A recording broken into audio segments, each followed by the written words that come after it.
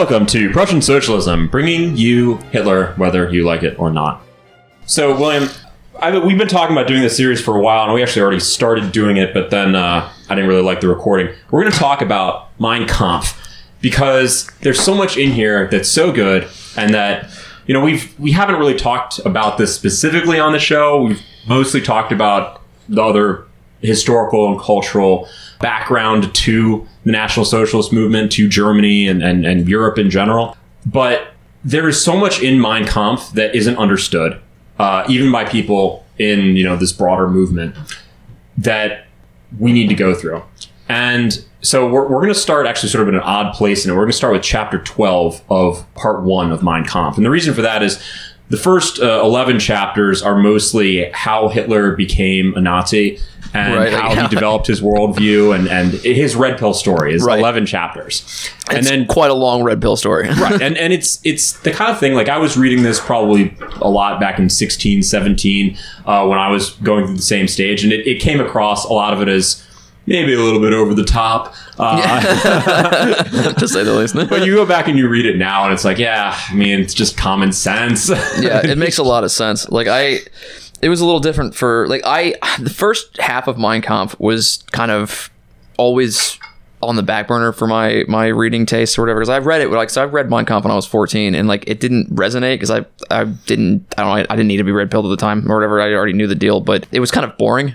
Unfortunately, to me, as a youth, to read the first part, but the second part was my favorite because it was all the really juicy political and ideological stuff, and that's like the thing that I tend to recommend people to read is part 2. But I'm glad that we're starting here on chapter 12 of book 1, because it's the preface, right? It's the last chapter of part 1. Yeah, and you have to read that in order to get really into part 2, right?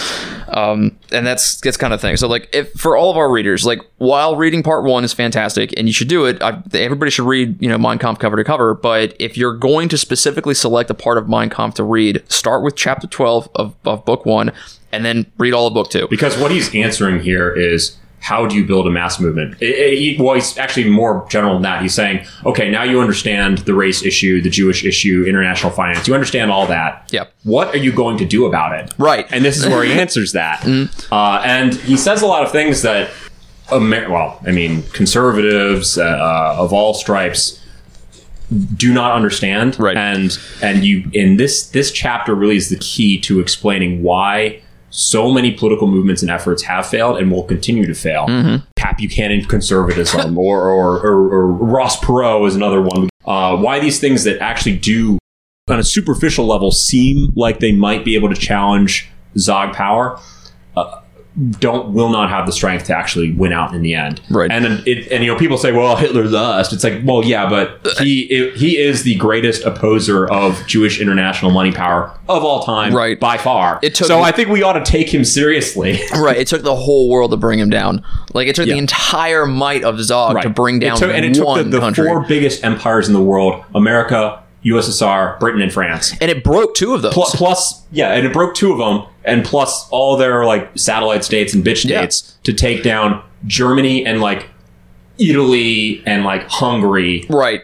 Basically Romania, Germany. Finland, like a bunch of other little states, and, like, and the Japanese. Right, yeah. You know, so, like, honestly, we don't even have to worry about the Japanese theater of things. That's a totally different beast in itself. And actually add in a 5th empire, China. Right, yeah. China was involved in that, too. But it's even for the European states, right? If we're talking about just the European side of the war, right? Like, just Russia, the United States, France, England versus Germany.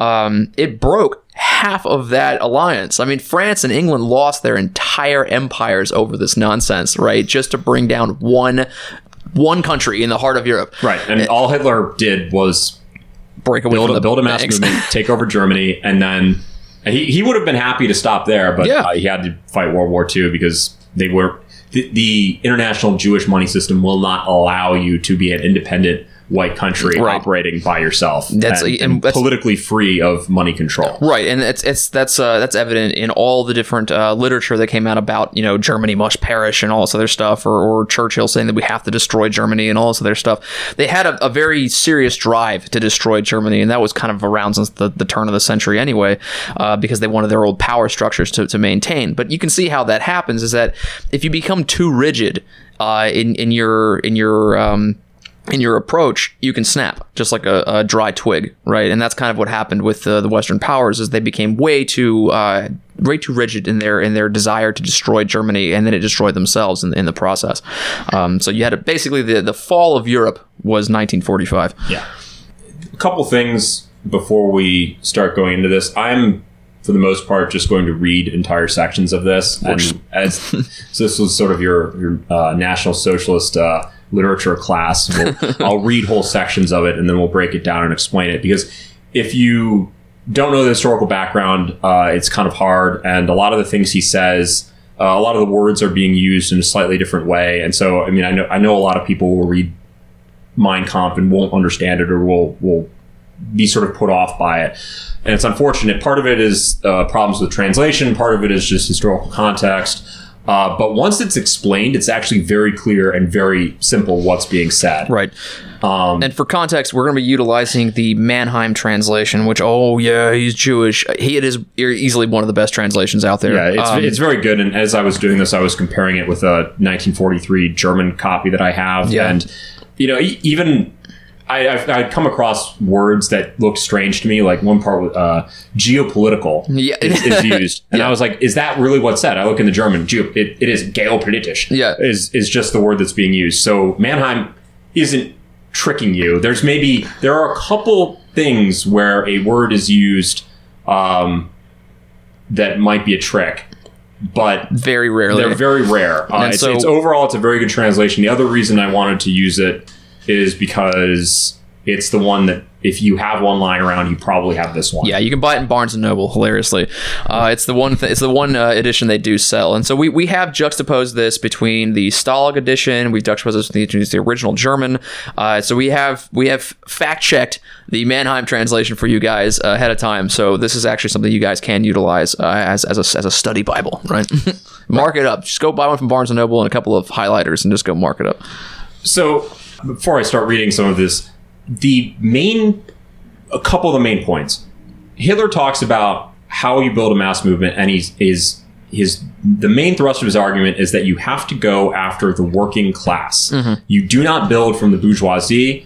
You do not build from people who are satisfied and happy with life, because they're not going to be willing to take political risks. Right. And so you have to start with the working class, with people that men and young men, particularly, who obviously you're not like a totally just working class movement. You still have some white collar people or some professionals, but for the most part, you have to be working class. Your body politic has to be working class, and there's a lot of aspects to evolution that goes into that, because what drives evolution itself, and that is agitation, right? So like what is the driving force to force something to evolve, and that is it's a necessity to adaptation. You have to have something that jars you and stirs you, right, to move. And the working classes are usually the ones most affected by political change, by economic change, and all these other things. So they're going to be the ones that have the most agitation, as Greg just said here. And the middle classes, so the bourgeoisie, the upper middle class particularly, has the most to lose from any political change. So they are going to be risk averse. Even if they disagree with the system, they are not necessarily willing to put their money where their mouth is. Right, exactly. So they're going to be risk averse. They're going to have less of a drive to change, and your working classes are going to be easily the better target for this. And the other key point he makes, and we'll discuss this, how this is different from America today, is that you need to go after, or in Hitler's opinion, in his time, you don't go after the people who are already patriotic and national. You have to go after the people who are leftists. Right, and that's why he co-opted comrade as a word, too, to go after the communists and whatnot. Now, I'm not going to... We'll discuss this later as we get into it. I'm not going to straight up say, like, yes, we should go out and preach to Antifa. Right. There's reasons why this analogy isn't direct, and we'll talk about, like, how the how to apply what Hitler's saying to today, because it isn't. There's a lot of facile analogies that people will make about Weimar Germany. There are a lot of similarities, but people will say stuff like, "Well, it's totally irrelevant what the Hitler's experienced because, we're not as poor as they were back then," or something." And it's like, no. This is the most. It's totally applicable, and much of it is very applicable. While it is different, it's like, obviously Hitler's experience was different than what it is today.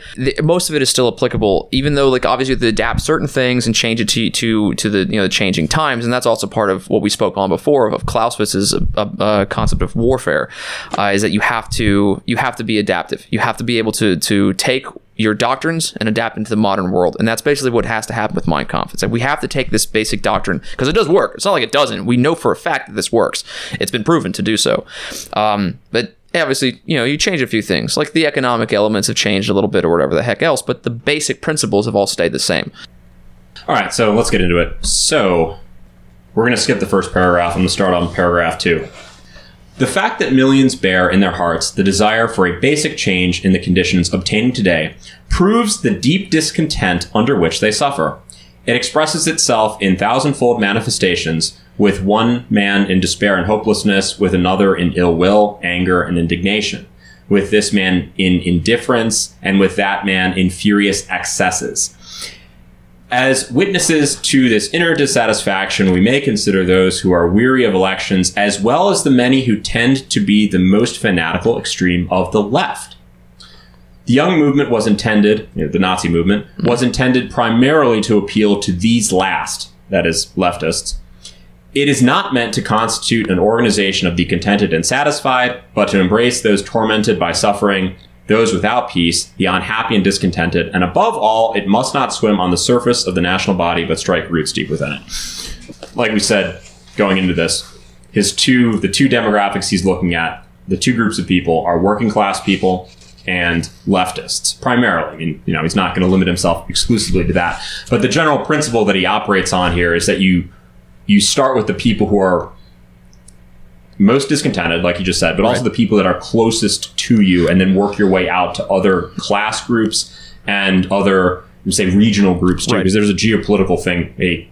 There's a sort of element to this that has to do with place, because he's starting in Munich, right? And he's working out to other parts of the country. So, geology does play into this quite a bit. Also, he's not necessarily mentioning that we have to, backtrack a little bit. The reason why, for context for the listener here, is that the German worker was heavily influenced by Marxism, not in a way that we would think of today, right? Modern Marxism. It's like you don't have a bunch of blue collar individuals that are also have blue hair, right? At the same time, like you had normal working class people that were swayed over by the Marxo-socialist type of ideology, and they were, not to say that it was probably an easier job of converting them to National Socialism at the time, but we have to look at who we're talking about here. We're not going to go to the Starbucks barista, right? That's not our target audience. No. The person in your factories, right? Your lathe workers, your machinists. Those are the kind of guys that we're talking about here. Right. There's two big differences really between when Hitler's talking about working class in Germany in the 1920s and when we say working class today in America.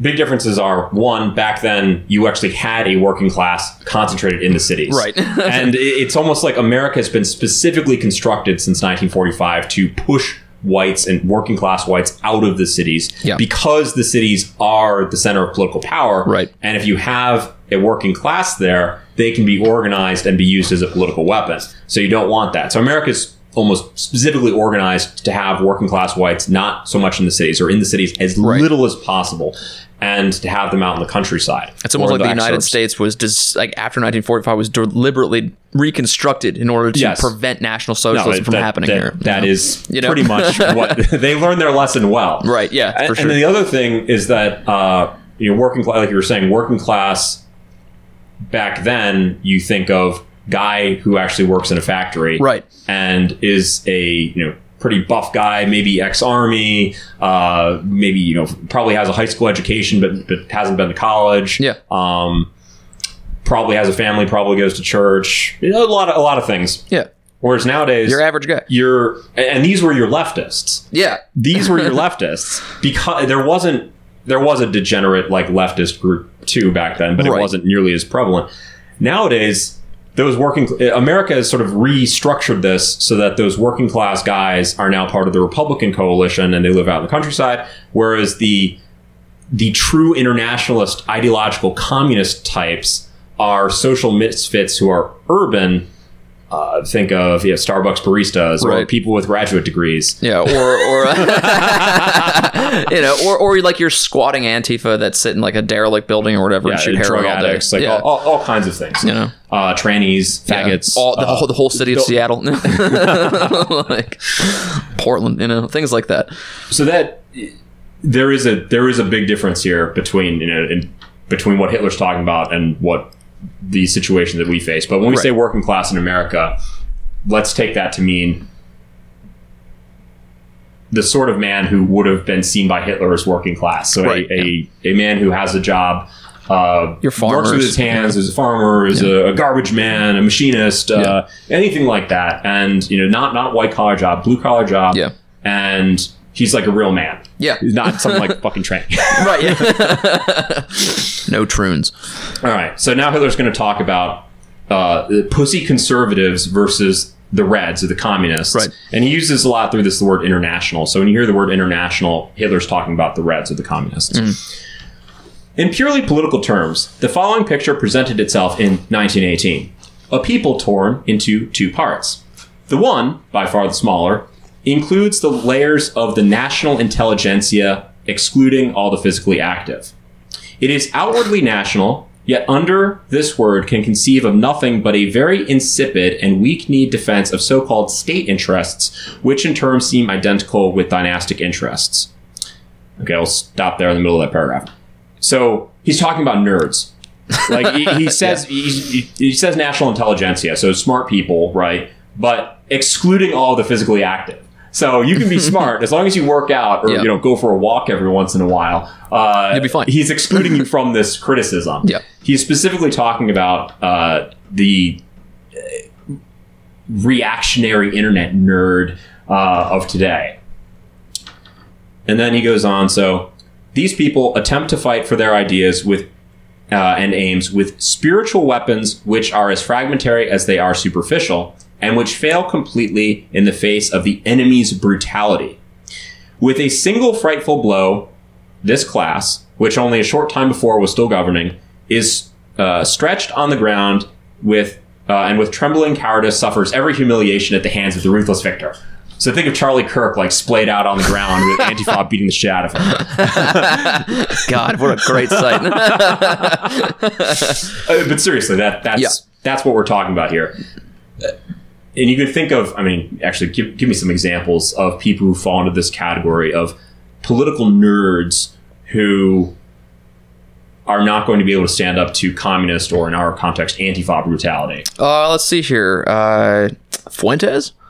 Not to throw shade, Pew pew. Shots fired. No joke, but I can't imagine that if they got him out of his little green room, that they would treat him very well, or that he would be able to fight back. Really, and not to say anything about the man individually, because like I've never met him or whatever. But at the same time, though, it's if you are espousing specific ideologies that are not stalwart in their placements, you're gonna get your ass beat. Right. And if you're attracting people who are similar, sort of just nerds, right?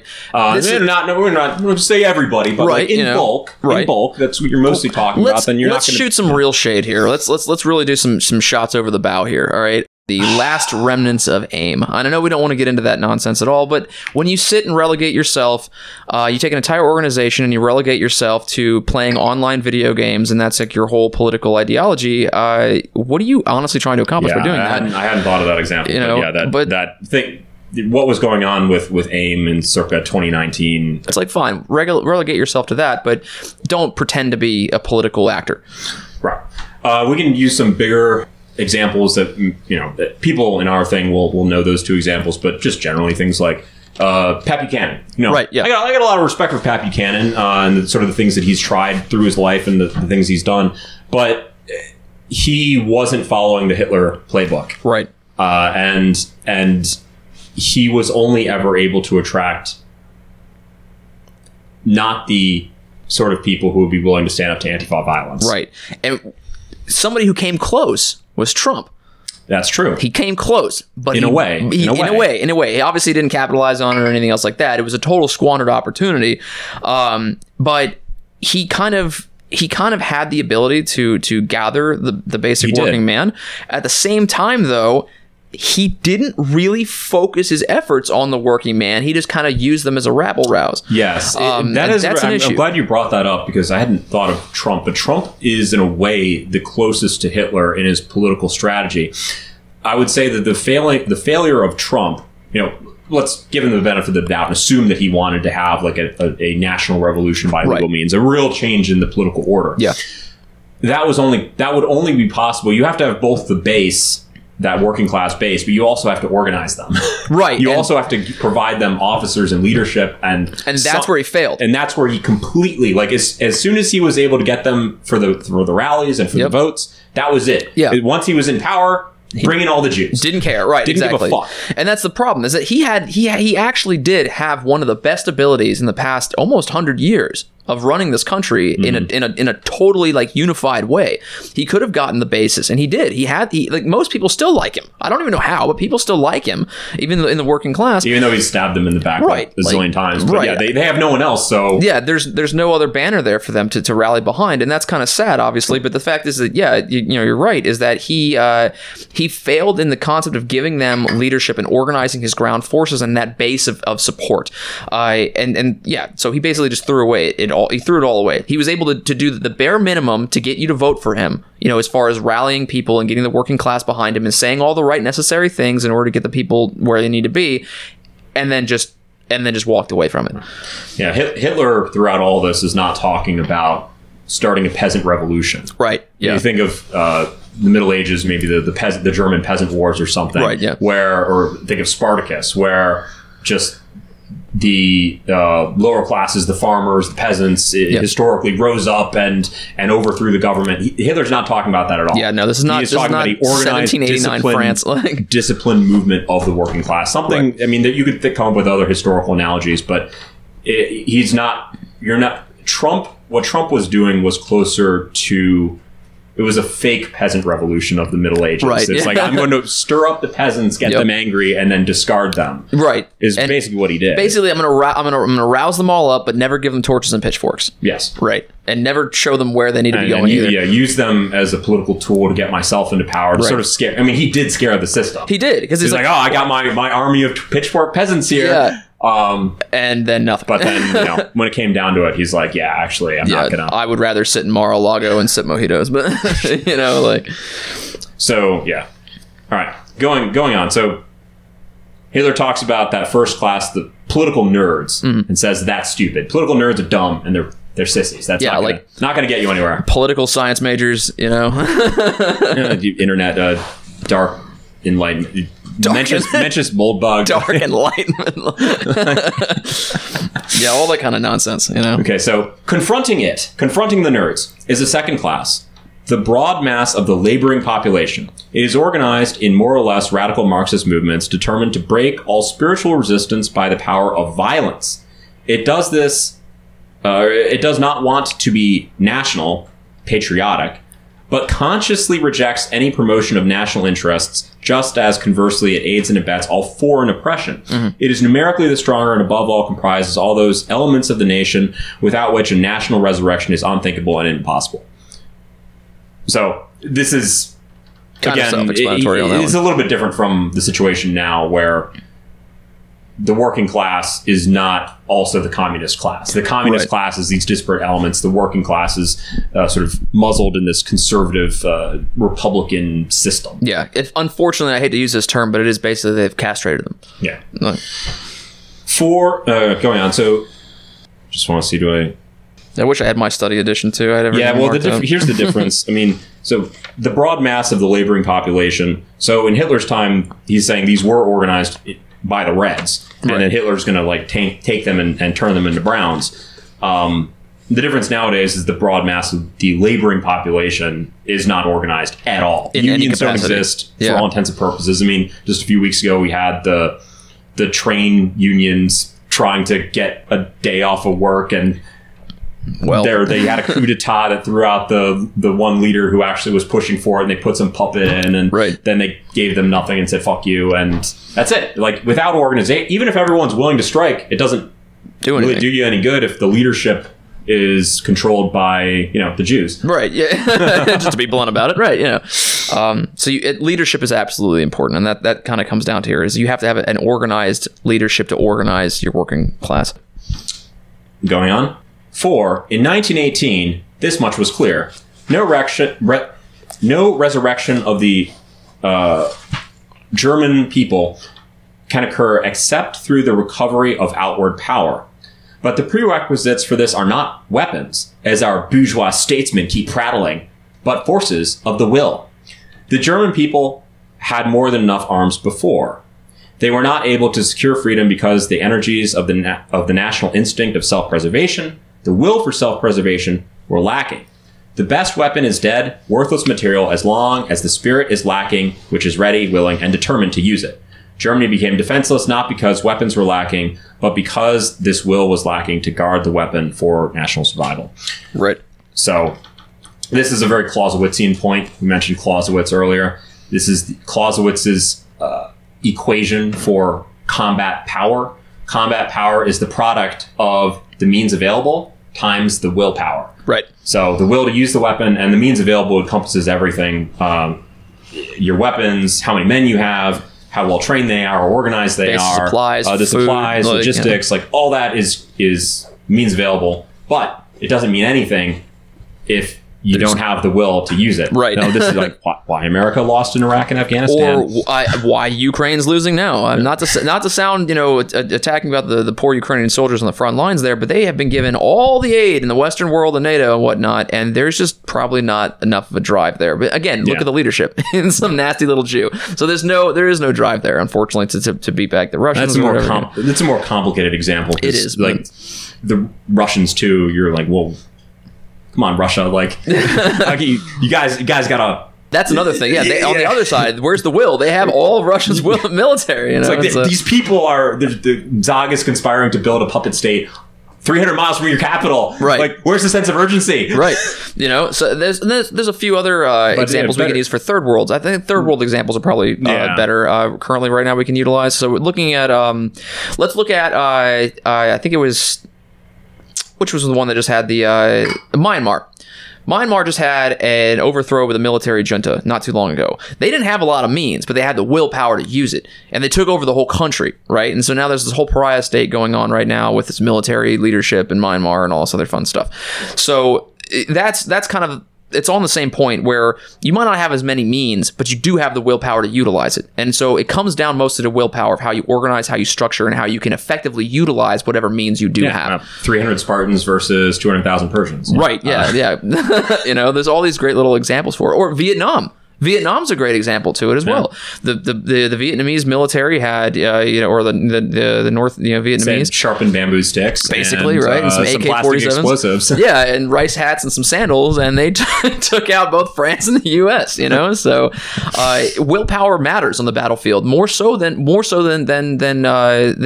lot of times. And it's funny because people will poo-poo this point. They'll say like, well, no matter how much willpower you have, you're not going to beat machine guns. That's not true. Look at the Taliban. It's not true. Yeah. I mean, Clausewitz is very clear in this. It's willpower. It's not a mathematical calculation, but it's two things. It's willpower and the means. Right. And I just to cap that out, we can see what the Taliban did with the United States there. We didn't have the willpower to stay there or do anything else like that. We had all the means in the world. It's the U.S. We couldn't defeat some goat farmers. And no, well, they definitely the means at they had the willpower all along. They definitely the means at the disposal of the Taliban did increase over that 20 years. True. When Zog is stomping on you for 20 years, you get pretty good at fighting back. Right, you do. Well, so they did learn. They learned, but still, their means. Their means did not outweigh our means, but their willpower outweighed our willpower, and it worked. Their willpower times their means. The product of that was greater than. Right. So the mathematical equation was the Taliban won.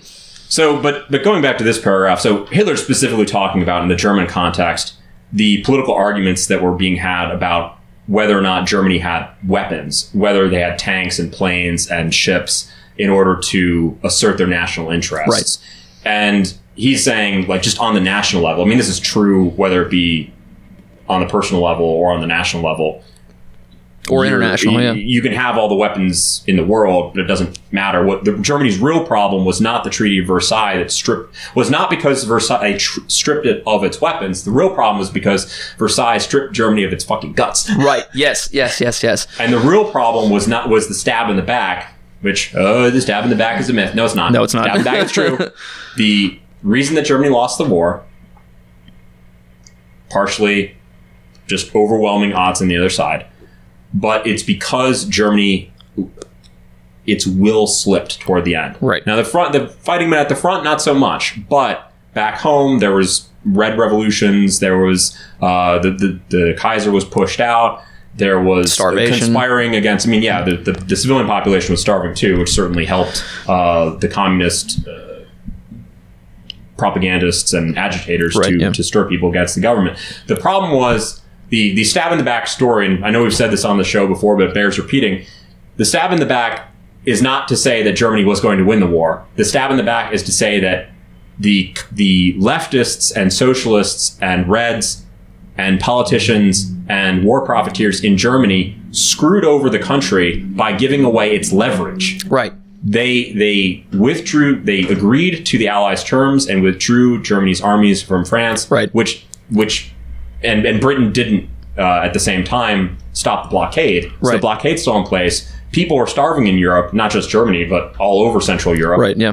For 1918. I mean, starting in 1916, really, but going well beyond the end of the war. Right. In 1919. Because you lost your leverage. People are starving. Yeah. And therefore, now Germany really is incentivized to sign because people are starving and they also don't have the means to fight back because they've already given up all the land they had in France. Right.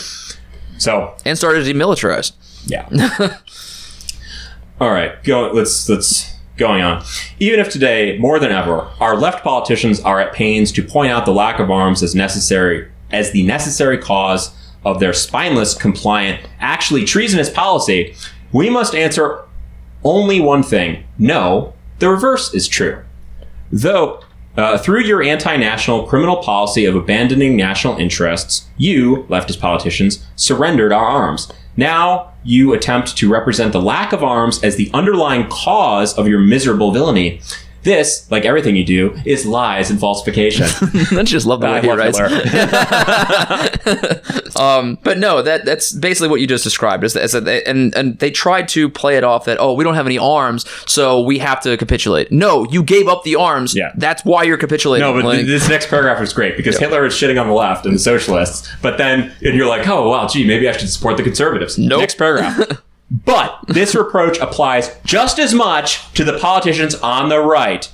For, thanks to their miserable cowardice, the Jewish rabble that had come to power was able, in 1918, to steal the nation's arms. They, too, have consequently no ground and no right to palm off our present lack of arms as the compelling ground for their wily caution. Read cowardice. On the contrary, our defenselessness is the consequence of their cowardice. Conservative cucks. Going on. Consequently, the question of regaining German power is not how shall we manufacture arms, but how shall we manufacture the spirit which enables the people to bear arms. Mm-hmm. If the spirit dominates the people, the will finds 1,000 ways, every one of which ends in a weapon. Yeah, but give the coward 10 pistols, and if attacked, he will not be able to fire a single shot. And so, for him, they are more worthless than the knotted stick for a courageous man. Love that. That's like why the NRA is fucking gay, but like why if you were in the line at Charlottesville, you're worth like the entire NRA. Right. Right. And there's really the thing is about most of this stuff is that it doesn't require as much elaboration as people would think it does. Like, you need a little bit of elaboration, but for the most part, this is all self-explanatory stuff. Like, most people can get this if you understand basic concepts of how to survive, right? Yeah. These basic survival concepts. You don't give your adversary the means to kill you. All right, so next paragraph, Hitler just... It's nothing, I'm not going to read the whole paragraph, but he basically just says the same thing, and he brings up the English as an example of a country that is a desirable ally, not just because they have the greatest navy in the world and they have tons of weapons, but because they have the guts to stick out the fight to the end. Right. Then he goes on to say, So, if we understand that the resurrection of the German nation represents a question of regaining our political will for self-preservation, it is also clear that this cannot be done by winning elements which, in point of will, at least, are already national, but only by the nationalization of the consciously anti-national masses. So, this could be a bit confusing. He is using the word national to mean the way we would say patriotic. Right.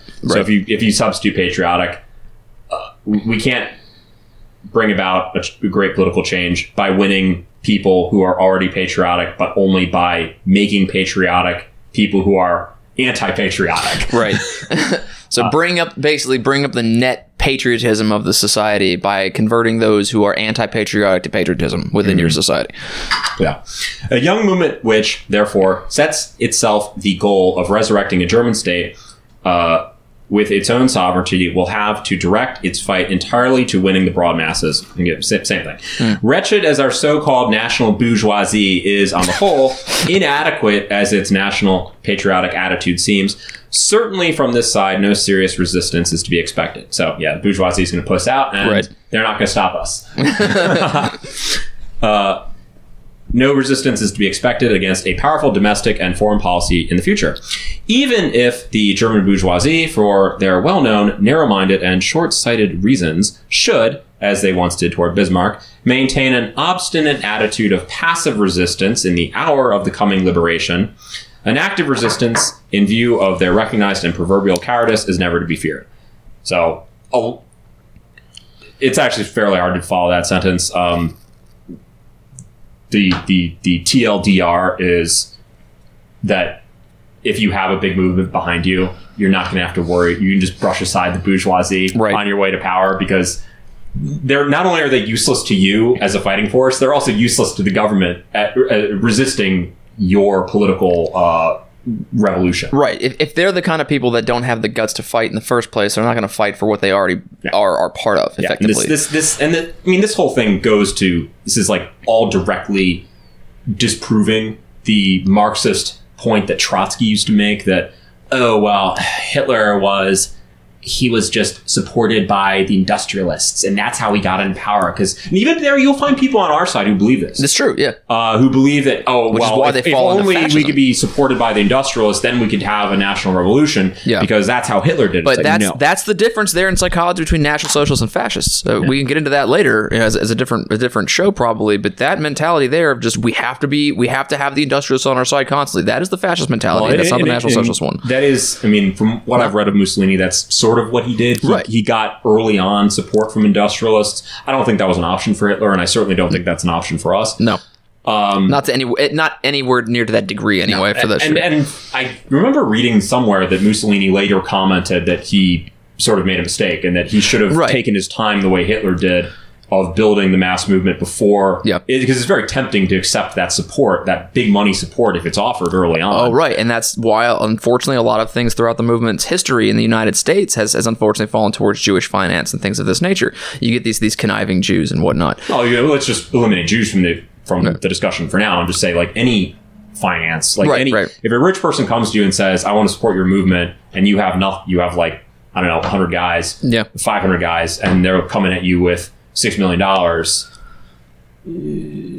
It's a hard decision to turn down. It's hard to turn it down, but on the other hand, you have to understand that you actually are giving up power by accepting that money. Right. Unless you deliberately make it explicit that you give us this money and you have no power, kind of thing. Yeah. Which is a little more difficult of a sell on most of the time. It's one thing to take $6 million in a bequest, a one-time payment or a will or something upon somebody's death. But it's another thing if it's like, I'm going to give you $100,000 a month. Right. That it kind of ties you in there. He goes on and says basically the same thing. A young movement, therefore, sets as its goal the resurrection of the German state. Have to fight directly for winning the broad masses. All right, we said that. And then, so now he contrasts it with the communists again. It is different with the masses of our communistic comrades. In their natural primitiveness, they are more inclined to the idea of violence, and moreover, their Jewish leadership is more brutal and ruthless. They will crush any German resurrection just as they once broke the backbone of the German army in 1918. Mm-hmm. But above all, in this state, With its parliamentary government, they will, thanks to their majority in numbers, not only obstruct any national patriotic foreign policy, but also make impossible any higher estimation of German strength, thus making us seem undesirable as an ally. Right. Right, so this is the international stage he's talking about here slightly. Like, he goes a little broader. When you have a bunch of communists in your country, you appear weak to other countries. Right. Any type of internal conflict is going to make it look, bad to the outside. We all know this. It's the same thing of anybody like looking at a family that's fighting constantly, right? Well, true, but Hitler's obviously not against internal conflict. Well, right. But in the sense of if you have these if you have people who are like doctrinally anti-war, for instance, right? Like, you might oppose this war, but some particular war, but to be against war in general, or to be pro-international cooperation, well, then you're just giving away your leverage. Right. And the enemy sees that. Now, I was reading this and I was thinking, it's kind of funny because this goes to the prison rule of like, you don't want your group to look like weaklings. Right. Yeah, so you can't have faggots in your group. You can't have snitches. You can't have traitors. You have to like only have really strong people. Fighting men. It's better to have a small group of fighting men than to have one person in your group who's weak, because then other people, outsiders, will see that and they'll think, maybe they're all like that. Right, yeah. The funny thing is that Zog is so powerful that it actually flouts that rule by promoting like faggotry everywhere and like reveling in faggotry and sending homosexuals to be ambassadors and stuff to other countries. That doesn't disprove the point. Right. What Zog is doing when they do that is just flaunting how powerful they are. It's like, yeah, we're so strong. We can beat up any country in the world. In fact, we're so strong, we can be run by faggots and trannies. And what are you going to do about it, Russia? What are you going to do about it, China? What are you going to do? Well, and the thing is, and it's really like unnecessary and just arrogant and stupid. It's not. But it's kind of you kind of respect it. There is a bit of respect to it, to the fact that you can literally say and do whatever you want at the top of the world, kind of thing. But unfortunately, though, for Zog, that is going to destroy them. But it also just brings a bunch of hatred back on the American people in general. Which thanks. Yeah, thanks, guys. Jews. But yeah, so they basically what he's saying here though is that the international community is going to view you as weak if you have internally weak elements. Yeah, I'm just gonna skip ahead here because he basically just dictated this book to Hess when he was in prison.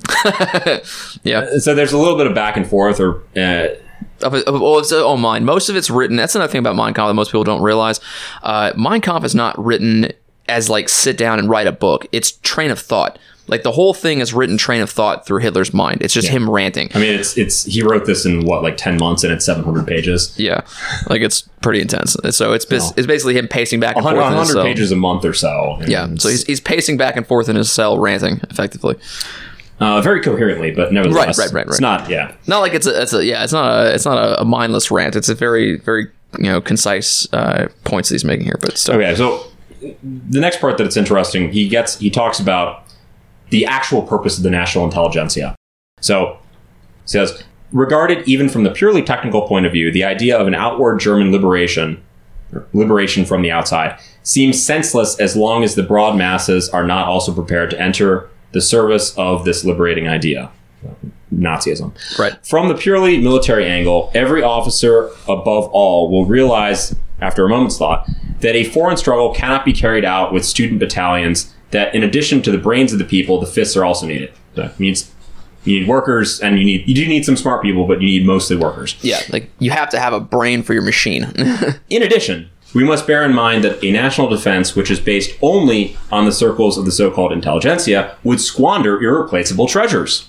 The absence of the young German intelligentsia, which found its death on the fields of Flanders in fall 1914, was sorely felt later on. It was the highest treasure of the German nation possessed, and during the war, its loss could no longer be made good.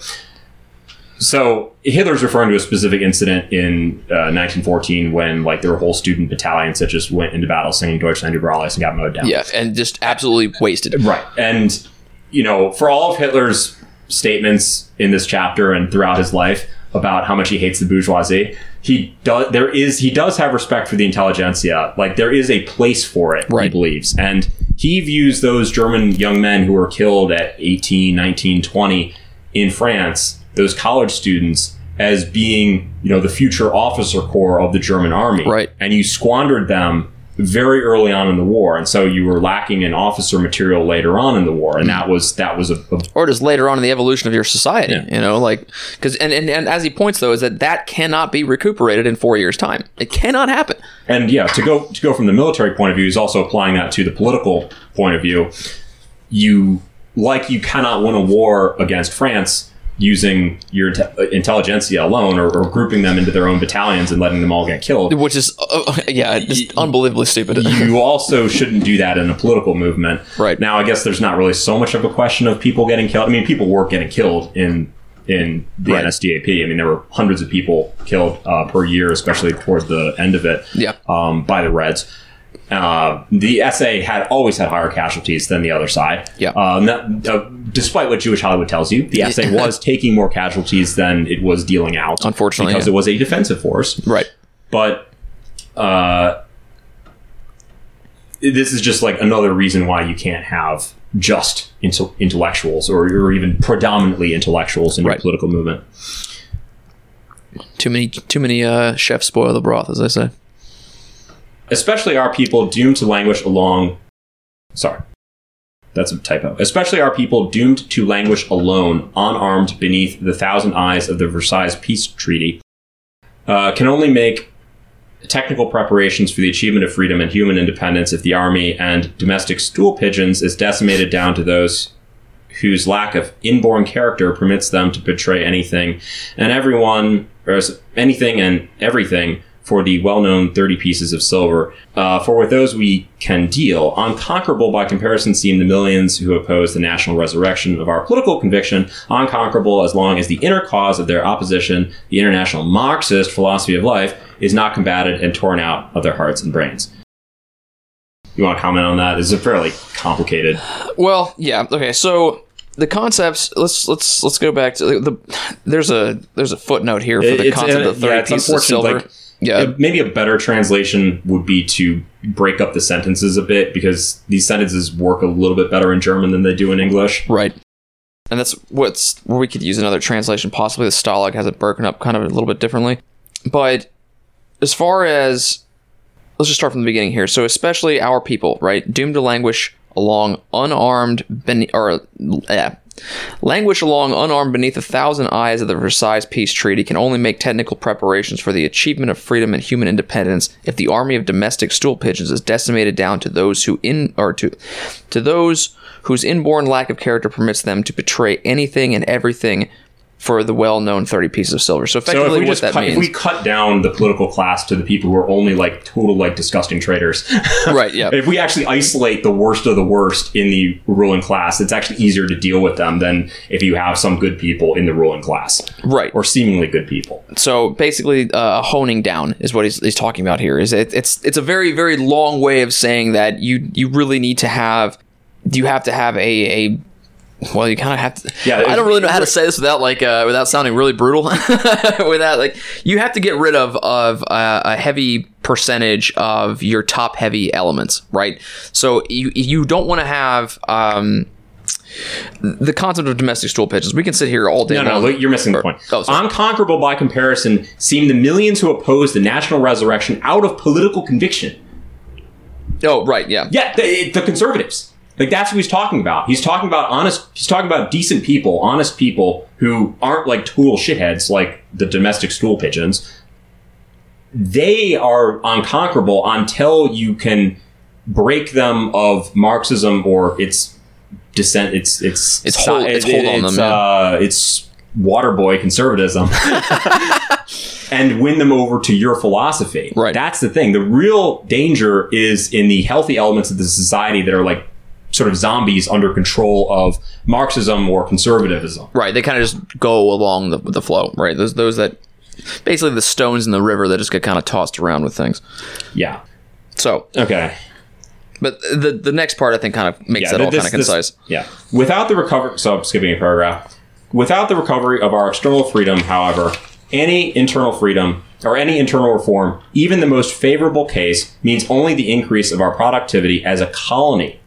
The surplus of all so-called domestic improvements falls to the benefit of our international control commissions, and every social improvement at best raises the productivity of our work for them. No cultural advances will fall to the share of the German nation. They are too contingent on the political independence and dignity of our nation. So, yeah, we can have better quality of life, and we can have a better economy, and we can have all these things under the current system, but we're still going to be slaves. Right. Like, we're going to be perfumed slaves, but we're still going to be slaves. Right. And that's, you would, not to sound like this is kind of a brutal all or nothing kind of thing, but you would rather be free in poverty than rich in slavery. And, well, that's Hitler's opinion. Well, right, of course. So, but yeah, so that's kind of basically the gist of that whole bit that he's talking about, is that you want to make sure that you're not just, being a pamper poodle with like a nice little bed in the corner, right? And he you're going to like this next paragraph, because he said, there's some examples here that immediately spring to mind. Right. Thus, if a favorable solution to the German future requires a national attitude on the part of the broad masses of our people, this must be the highest, mightiest task of a movement whose activity is not intended to exhaust itself in the satisfaction of the moment, but which must examine all of its commissions and omissions solely with a view to their presumed consequences in the future. Right. So don't be DeSantis, or don't be some conservative being like, it's so based. He sent those migrants to Martha's Vineyard. Oh, yeah. Yep. Like, that's not a victory, man. Satisfaction of the moment. Yeah. That's owning the libs. That's all the conservatives will give you. That's literally the whole thing. Like, that's their whole MO currently. It's just a momentary satisfaction. But what is that? That's a dopamine hit, right? It's just a little bit of drugs to get you along to the next day, and you can keep going and coping and coping and coping and coping until nothing ever happens. So, little discomfort now works miracles in the future. Yeah, so owning the libs is bad, and we have to, for anything to be possible, that other paragraph that I just read was saying about the productivity as a colony. Right. Now you have to. I mean, Hitler says this elsewhere more explicitly, but the buried point there is that you have to break international Jewish financial power and break your country free of it, and actually destroy international Jewish financial power is what World War II taught us. If you're going to be free, you cannot, anything short of destroying international Jewish financial power. If you're a white Western country in Western Europe or America or Australia or whatever, honestly, you're not going to be free unless you destroy international Jewish financial power. I completely agree, but it's beyond that. It's not even just for our own race here we're talking about. The whole world is under this problem. Like, if you're in Africa listening to this, liberal, right? Yeah, like, I know. So you care about the brown people. My esotericism, right? But no, but you did it. I'm joking, of course. But this is a secondary point, but it is a good point. Yeah, like everyone is a slave to international Jewish financial power. Yeah, if you're in Africa right now listening to this, Russia kind of and China kind of are independent power blocks, but they still are subject to the whims of. Well, the thing is that when they're both summoned to show up at the World Economic Forum, they kind of have their shackles on a bit too, So the thing is that, like, everybody across the world, like, if you want to be free, you have to get rid of the Jews. It's just like, international Jewish power is the thing. Yeah. So if you're listening in Nigeria right now, or during your political unrest, or if you're even in Japan, right, like, and your birth rates are tanking, or our Taliban fans, perhaps. Yeah, anybody else out there? They speak English. I don't know. Yeah, somewhere. Anybody around the world listening to this right now, this is a call to action for everybody, kind of thing. But obviously, we speak mostly centered to our own race and our own group here, as anybody should. But yeah, just know that this is a totally universal concept: is that the Jews control everything, and they're the absolute. They are the evil villains of the world. Like, if we want to look at, like 007, Spectre, and all that other fun stuff, it's Jews. Like, so they have to be shaken to free us. But Hitler speaks specifically about being a colony, and I think that's a good point. Honestly, we should actually stick for that just for a second to because what has Germany and France and Britain been since the war? Colonies of Zog. And that's the thing. It's like, what is anything but a colony of Zog? It's an extraction of resources. Right. The people themselves are treated like shit, and trampled down, right, upon the and we Americans can take pride in not being a colony of Zog, but its home base. Yeah, which is even fucking worse. Yeah, it's a totally worse thing, because it's like, then you have less room to move around in the home base of Zog as compared to the colony. The colonies have a little more leeway. In a way, yes and no. I mean, we do have better freedom of speech in America than they do in Europe. Well, okay, there are certain- Europe is the one exception, because in certain other colonies around the world, you have a lot more freedom of speech than you do in the United States. Sure. But yeah, so poor Western Europe is unfortunately the worst of it, as far as being stomped down by Zog. So we're about an hour into this, and we've just made it through the first 7 pages of the chapter. Mm-hmm. Now Hitler gets into, he has 14 points. It's always 14 points, breaking down how one goes about building a movement for the national resurrection. Right, and so these points are very good. So it says, from a tactical standpoint, a number of demands resulted from all these things that he's just discussed. Number 1, to win the masses for a national resurrection, no social sacrifice is too great. Whatever economic concessions are made to our working class today, they stand in no proportion to the gain for the entire nation if they help to give the broad masses back to their nation. So make the working class patriotic. Yeah.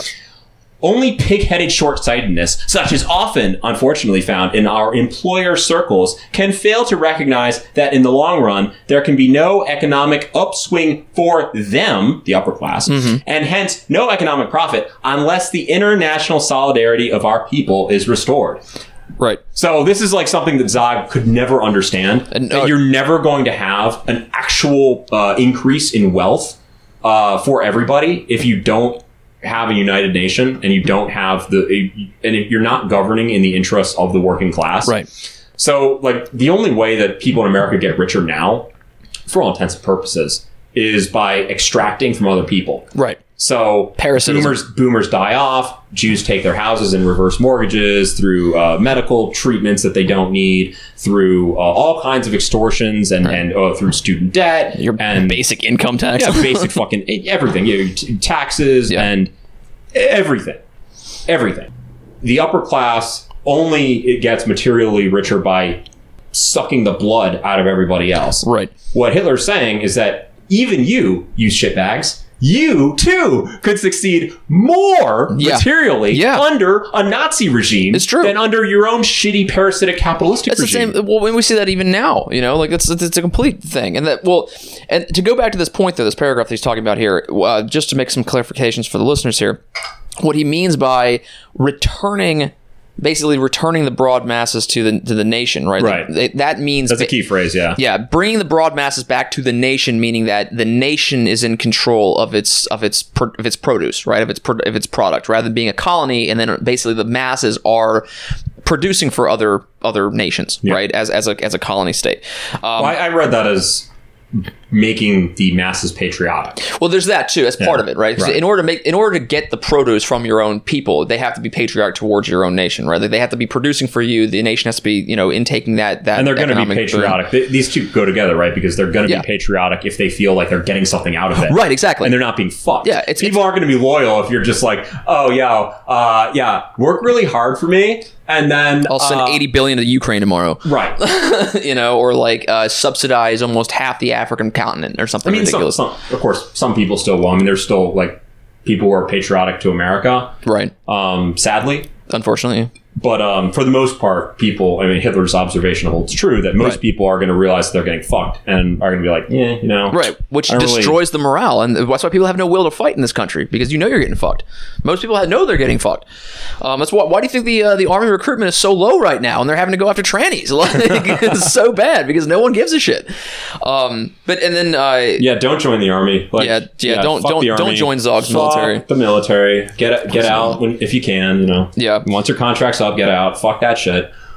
But yes, that's where he says here at the very last sentence of that is unless the not international solidarity, the international solidarity of our people is restored. So like the individual population has to have this national solidarity. Mm-hmm. Again, it's basically all redundancy in this sense, but it has to be said multiple times in order to beat that point into your people's heads. Hitler's all about beating things in people's heads. Oh, brown shirts. So go. Well, that's just the first part of it. This is still point one. My note on the side here is Jeff Bezos Like, Right. Jeff Bezos made his fortune by sucking every little bit of efficiency that he could out of people, and he still does it. And he's and the UPS services and stuff too. Right. He utilizes all these other things. Oh, yeah, piggybacks. he parasites off all these other things that are properly the collective property of the nation. Not to mention your subsidies and everything else, your tax dollars, all this other crap, like, so it is the only way to succeed in the U.S. in some way, shape, or form is I mean, you can, and we're talking about success here, like it being Musk, like really, really big success here. Like you can earn like even maybe a couple million here, there, whatever the heck else. That's not as big as some of these other people, but like, yeah, in order to be a big success, you have to be a parasite in this country. If during the war, the German unions, and Hitler's going to make a historical point now about World War I. If during the war, the German unions had ruthlessly guarded the interests of the working class, if even during the war they had struck 1,000 times over and forced approval of the demands of the workers they represented on the dividend-hungry employers, but even if in matters of national defense they had avowed their Germanism with the same fanaticism, and if with equal ruthlessness they had given to the fatherland that which is the fatherland's, the war would not have been lost. Mm-hmm. So to shorten that up, he understands why the German workers might have struck even during the war because they're being exploited by the war profiteers, and he's against the war profiteers. Of course. But what he's criticizing the unions for is that they didn't just strike and say, you need to treat us right, war profiteers. You're war profiteers. We're creating all the ammunition and all the shit that the men need at the front. You better treat us right and not fuck us over. That he's like, fine, do that. Yeah. But also be like, we're doing this because it is in the interest of the nation as a whole, and not be like, oh yeah, but we're communists. Right. Yeah. Not an individualistic situation or whatever. Yeah. But that became the massive problem there, and this is why he says stabbing in the back element, because these unions were basically stabbing people in the back because they were making it in the interests of themselves and the interest of the unions and not the interest of the nation. Right. And so basically, what you're having is infighting during a war, and you can't have that. Yeah. And how trifling all economic concessions, even the gravest, would have been compared to the immense importance of winning the war. As we just said, yeah. And then this is the last paragraph of point 1 then. Yeah, thus, a movement which plans to give the German worker back to the German people must clearly recognize that in this question, economic sacrifices are of no importance whatsoever as long as the preservation and independence of the national economy are not threatened by them. So, yeah, I mean, economic concessions like giving your workers a day off or raising the minimum wage. I mean, these basic sort of points that a Nazi would make. Or healthcare. Or healthcare, yeah. These things are all good as long as they're not threatening the overall national economy. I mean, I suppose there could be a point, like if you're France, maybe, where it's like, we have the 4-hour lunch break every day, and we work 3 days, 3 jours per la week. Basically, France's national pastime is striking. So like don't be the French. Hitler is pretty clear on like don't be the French. Yeah, like any, but pretty much up to that point, you're fine. Right. Yeah. Or these ones. Oof. Some self-deprecating. We'll make fun of the Germans too. Autism and. No sense of humor or something, even though it's the greatest sense of humor in my opinion. So 2 then. So we'll go to this is number 2. Enough Euro bants. The national education of the broad masses can only take place indirectly through a social uplift. Since thus exclusively can those general economic premises be created which permit the individual to partake in the cultural goods of the nation. Now let me harp on why this is a radical and fundamental concept. Oh yeah, there's a lot here that there's so many things here that was the whole point are too. Implied that was there. all point 2, but this is a big one to unpack. To sound like a leftist for a second. This is fundamentally different than communism, right? And the Marxist communism stuff. This is about social uplift. Everybody gets to the top, not bring everybody down to the bottom. Well, it's not everybody gets to the top. It's everybody raises what I'm saying relative to where they were before. Well, right, but like everybody's shooting for the top of the mountain, right? Everybody's moving up, and everyone's be all you can be. Right, yeah, because like the army. There's a social uplifting means like while you might still be quote unquote at the bottom of your civilization, but your position at the bottom has raised far above what the position used to be, right? So like your living conditions will increase, but you're still working class, as compared to communism, where it's like, make everybody impoverished, and that's how we achieve equality. We achieve equality, or this myth of equality, by making everybody poor, as compared to National Socialism, where we are trying to raise the living standards of every class in respect to itself. But you know what's great about this point? It is a direct attack on the stupid conservative talking point of, wow, you should just go to college and pull your stuff up by your bootstraps. No. And study STEM. Like, oh God. Like, that point isn't entirely wrong. Like, of course, not to denigrate the sciences or mathematics. Right, of course. Like, duh. Yeah, that's obviously not the point. Obviously, science and math are important. But when the conservatives come to you, why do you need to study history? This is he is exactly refuting that point. I'm sure people were making that point back then. Like, well, this just isn't. It's just not practical. We just all need to go study science. No, you have to be well rounded. Like, it's very, very important. He says social uplift and the individual to partake in the cultural goods of the nation. Right. So that means that you're not just eating McDonald's and watching whatever people watch. Right. You don't want you can watch. Not everybody needs to be going to Wagner operas, but at the same time, most people, even lower IQ people, can and need some sort of spiritual cultural sustenance. They do. And this is something that Zog specifically they do on purpose. Goes against. They do Zog wants to make you as dumb as possible. They do. And well, not just that, but demoralize you through ugliness. Well, and also allow you only to appreciate the basest pleasures. Right. So Zog wants you to just drink and fuck. Well, actually, they don't want you to fuck. They don't want to do that. Okay, unless you're a faggot. They want you to fuck pillows, right? And dakimakidos.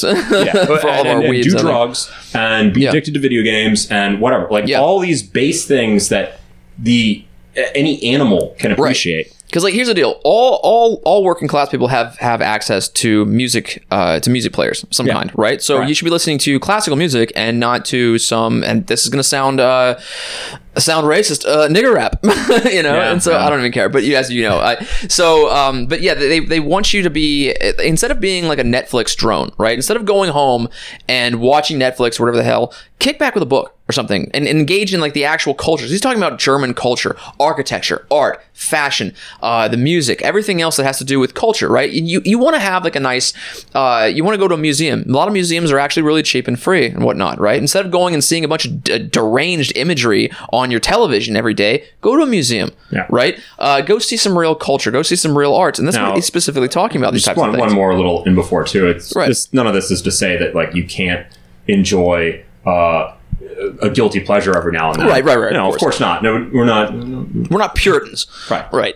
But generally, you should raise the overall cultural level. Right. And that's the purpose of a National Socialist movement. One of its purposes has to be to do that. Right. Not to leave people not to allow them to revel in animalistic cultural attitudes. And well, actually, a really good example of this is to tie it into the historical context, as part of the show's theme is usually history. Is in the 1920s was a really big problem in Germany as far as people engaging in bad culture, right? So people went to cabarets all the time, and like that's necessarily a bad thing, but when you're talking about like tranny cabarets and everything else like that, that's basically all you had going on in Berlin was like child prostitution and like fucking dogs and like watching cross-dressers on stage and everything else like that, in comparison to you could be going to as you said, a Wagner opera, you could be going to an art museum, you could do all these other things, you could be going for a hike. I mean, and there's anything, and that's you have to actively engage in this stuff, but you have to the nation itself has to make it popular, and it has to make it available for the population in order for that to be a thing. It's hard to get in the habit of doing better things when everyone around you is doing shitty, base, disgusting things. Right, exactly. And then we can talk about Goebbels actually makes a really good point of this in a sense where. So there was this is a slight aside, but it is, I think, an important anecdote to go along with this. During the 1930s, Dr. Goebbels had a major push to do art shows, right? Like they would do traveling art exhibitions across Germany, and they would show high art, right? High sculpture, high painting, things like Arno Brecker style stuff, right?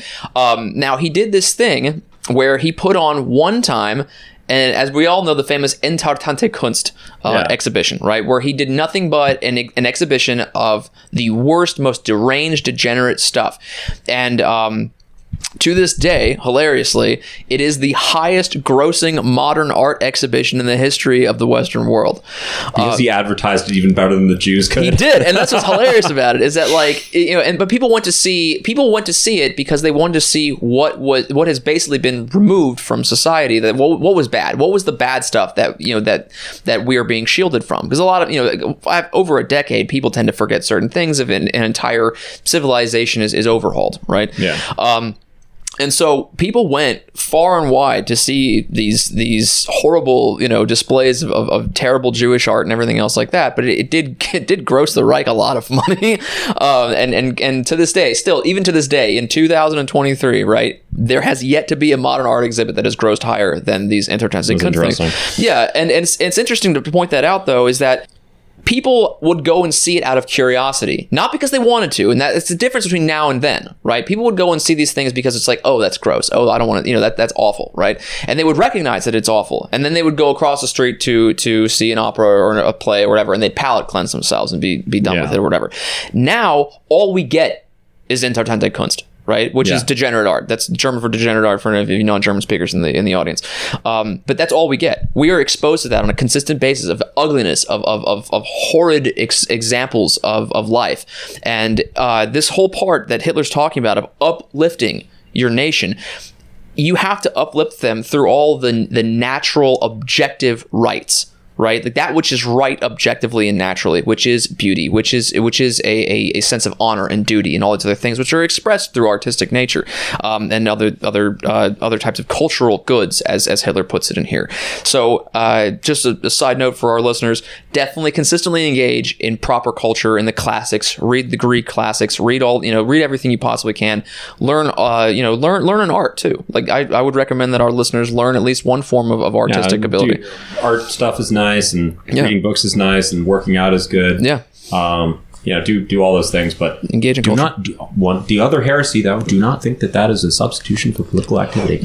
Yes, actually, and that's another point we should make. And Hitler will make that point. So yes, Hitler will make that point, but that's definitely not to be substituted. He makes a different point here. But number 3, the nationalization of the broad masses can never be achieved by half measures, by weakly emphasizing a so-called objective standpoint, but only by a ruthless and fanatically one-sided orientation toward the goal to be achieved.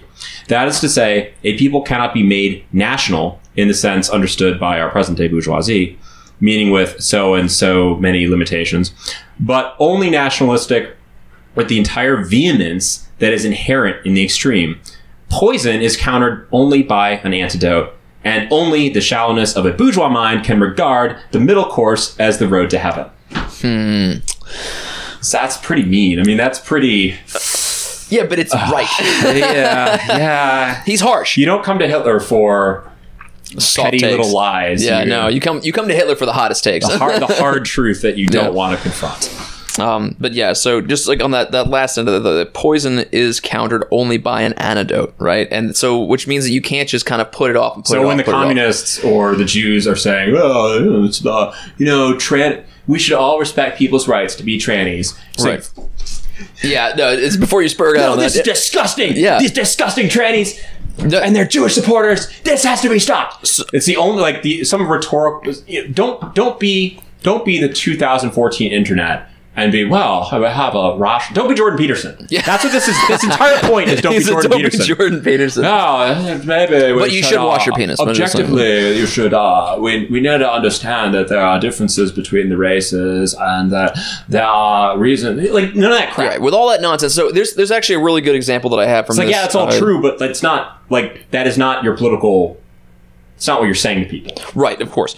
But there's a really good...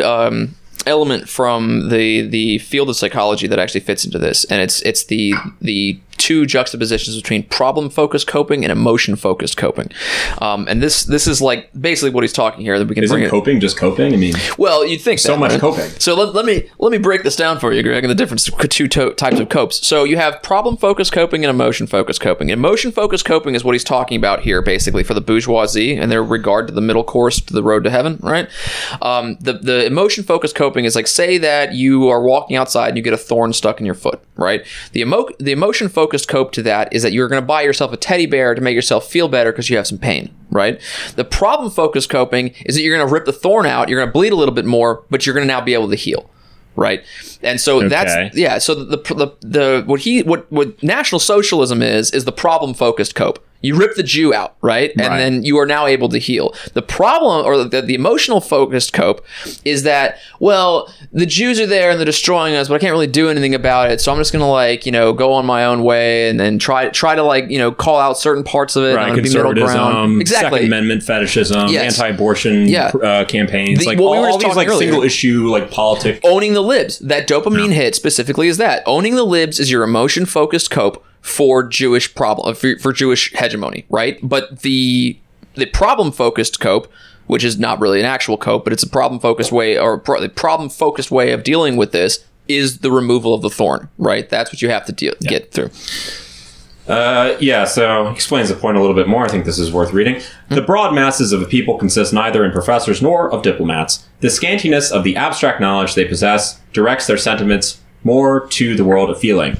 That is where their positive or negative attitude lies. Right, emotion. It is receptive only to an expression of force in one of these two directions and never to half measures hovering between the two.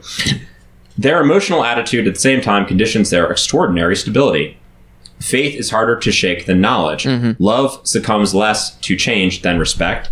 Hate is more enduring than aversion. And the impetus to the mightiest upheavals on this earth has at all times consisted less in a scientific knowledge dominating the masses than in a fanaticism which inspired them and sometimes in a hysteria which drove them forward.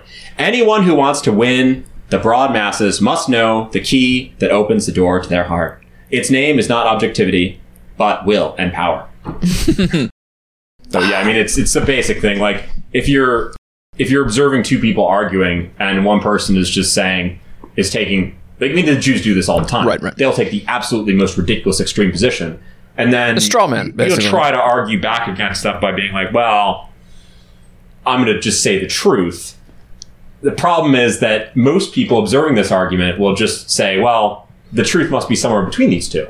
Right. And therefore more Jewish. And this is why conservatism, again, I hope people give this show to conservative friends or to people who are on the fence, boomers, or I don't know, people who haven't engaged in NS stuff before, right? Because to actually hear Hitler from bona fide Nazis, like us, who it really, I think, can make a difference to people to have this explained directly to them. This isn't Hitler or us just being mean. Right. This is us explaining how the hard truths of the world and therefore what to do about it. Right. Actually, I should throw in there too. It does seem rather pretentious of us to be analyzing Mein Kampf. What particular claim do we have to analyze this? We're not particular historical scholars or anything. Right. I will tell you the one thing that we are, that very few people are in this country, and that's that we actually have experience with a lot of this stuff. True. We have direct experience of a lot of these things. And, both of us have put our money where our mouth is for the National Socialist worldview. For the grand swastika in the sky. Maybe some nerd out there can come and contest with me or you that, technically. Well, actually. Yeah, okay. Well, actually. But Hitler already talked about that. Right, Hitler already said that. Political nerds just need to get the hell out. Nerd. It's well, okay, cool. It's I love your theory, but what's the practice behind that? Again, Hitler does also. It's not in this section. There's another part where he talks about the difference between a theoretician and a politician. Right. And he specifically says a theoretician has great value, but a theoretician ought to be judged on the abstract truth of his construct. So if you say, well, you pick some theoretician, say, let's say Hitler, and you say, well, Hitler was a bad theoretician. I mean, Hitler was a politician too, but he was also a theoretician. Let's say Hitler's a bad theoretician because National Socialism in Germany failed. Does not follow. Right. Like his political construct and his worldview is either correct or it isn't. Right. And if we're judging him as a politician, maybe that's a valid criticism. But again, like we said earlier, like 5 biggest empires in the world versus one man. Yeah, like I mean, you know, he did the best he literally could, man. Pretty damn impressive. Yeah, it's so much so that the Jews are still crying about it. You know what I mean? The man's been dead for like nearly 100 years, and they're still crying about it. So, yeah. But yeah. So, yeah, no half measures. As Hitler in Hitler Rise of Evil says, my favorite Hitler, compromise is not possible. Point number 3, compromise is not possible. It's a very radical movie. Everybody should kind of watch that. It's a fun one. It's actually, like, what's funny about most of these Hitler movies is they're not meant to actually glorify Hitler, but they do anyway, because you can't there'll be like little bits where it's like just stupid attacks on Hitler, but for the most part, it's just him being awesome. Yeah. So, you know, you can't really fight history without that. All right, we are on number 4 of Hitler's tactical recommendations for a movement. The soul of the people can only be won if, along with carrying on a positive struggle for our own aims, we destroy the opponent in these aims. The people at all times see the proof of their own right in ruthless attack on a foe, and to them, renouncing the destruction of the adversary seems like uncertainty with regard to their own right, if not a sign of their own on-right. So this is why we always denounce conservatives and say that they suck. This is why we were talking shit on Nick Fuentes. Yeah. Because we actually believe in these things, and that's why anybody who opposes these things is an enemy. The broad masses are only a piece of nature, and their sentiment does not understand the mutual handshake of people who claim that they want the opposite things. What they desire is the victory of the stronger and the destruction of the weaker, or his unconditional subjugation. The nationalization of our masses will succeed only when, aside from the positive struggle for the soul of the people, their international poisoners are rooted out. Jews. Yes. So, do you want to add anything to that? Now, in the translation says exterminated. Now, this is like this is the one point where, yes, this is Ralph Mannheim playing a trick on you, because the German says ausgerotten, which means, I mean, I guess in the literal number 1 definition is rooted out. Right. And exterminated is the Latin way of saying brought to an end. Right. It's just Latin for brought to an end, but it's used in English to mean, when you talk about bugs being exterminated, killed off. So there's an implication in the English word that is not present in the German original. That is important. But generally speaking, the rest of this translation is good. That's like the biggest blunder I've come across. Yeah, there's certain words that are like that, but it's not really that big of a deal. But the point still stands, like, you can't have Jewish power or Jewish influence within your society and hope to achieve anything else. Right. No, honestly, like this one's we kind of discussed most of point 4 kind of throughout the discussions of the other ones earlier. But there was the point, little paragraph in the center of 4 here. It's the broad masses are only a piece of nature, and their sentiment does not understand the mutual handshake of people who claim that they want the opposite things. Right. You see John Kerry and George Bush, or Hillary Clinton and Trump shaking hands. Yeah. What the fuck? So, I mean, that confuses me. Well, you and I know damn well. We know damn well that they're on the same damn team. Right, yeah. But to the average people, and the thing is that it's easier for them to bury their heads about that kind of stuff. Like when they see pictures of Trump and Hillary shaking hands or laughing over cocktails or whatever, and then like saying vitriolic stuff about each other in a debate. And they're like, well, he obviously hates her. He's just playing politics behind the scenes. No, he's not. He's playing politics in front of you. Yeah, right. Like you have it backwards, effectively, is what the deal is here. And so those are kind of debates that need to be had, honestly, of how to fix that problem, I think, with the broad masses. But that's part of the thing, is like that's part of, as it states here, they're a piece of nature. Oh, there's another thing. So whenever you hear people in our circles talk about, say, Tucker Carlson in a positive light, now over cocktails, perhaps in a very quiet room with 2 other people at most, well, Tucker's a son of a bitch, but he did make a good point, and maybe we should use this too. That's a strategy discussion, and that can maybe happen in first. But no, that never happens. Fuck Tucker Carlson. He's a piece of shit and a traitor and an enemy of the American people. Hot take. No, he fucking sucks. Like, if he actually believed in anything he was saying, and I firmly believe this isn't just me posing, right. This is actually what I believe. If he really believed in anything that he was saying and really had the interest of the American people at heart, he would simply go on his show one day and say, you know what? Fuck this. This is bullshit. It's the Jews. He would say, I don't know, pick one great political truth, and that's probably the greatest one. Yeah. Just say that. Say it on national TV, live, however you arrange that. Yeah. He has the power to do it, and take what comes with it. He hasn't got the guts to take what comes with it because he'd lose all his millions of dollars and he'd lose his platform and his social status. He couldn't walk around in his nice coat and tie. Well, now hold on, Greg. Didn't earlier Hitler say that there is no social sacrifice that is too great? You know, like no, that's exactly what Hitler said. That's why I hate Tucker Carlson, because he won't make the social sacrifice. You know, and there you go. So that's the deal. And then, so to finish off that paragraph there in point 4 is what they desire is the victory of the stronger and the destruction of the weak. Sorry, one more thing with that. Oh, sorry. It's the ancient Germanic concept that all societies are based on, but the idea of put your money where your mouth is. Right. This is people in American politics have this cope like, well, you don't need to spend all your money. You could succeed in politics and also like succeed in money. Like, no, you can't. No, you can't. No, you can't. Not until you have become the dictator, and even then, you can't be an effective dictator if you're also seen to be profiting from it. You can't be a good popular leader.